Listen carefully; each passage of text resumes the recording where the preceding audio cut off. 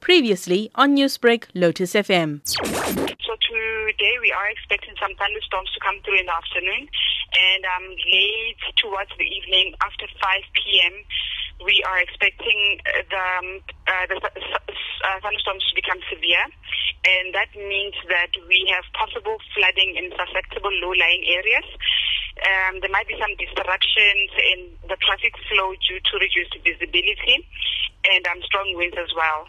And there might be some localized damage to informal settlement, to structural damage to the informal settlement. You are advising motorists in Gauteng to be cautious of possible flooding in the region itself, but which areas in the province would be worstly affected? Places all over Gauteng that has low-lying areas and low-lying bridges.